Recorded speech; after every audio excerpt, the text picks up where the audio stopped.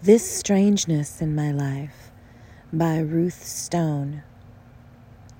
It is so hard to see where it is, but it is there even in the morning, when the miracle of shapes assemble and become familiar, but not quite, and the echo of a voice, now changed, utterly disassociated, as though all warmth and shared sweetness had never been.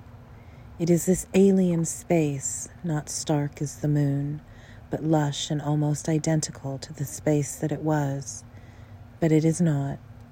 It is another place, and you are not what you were.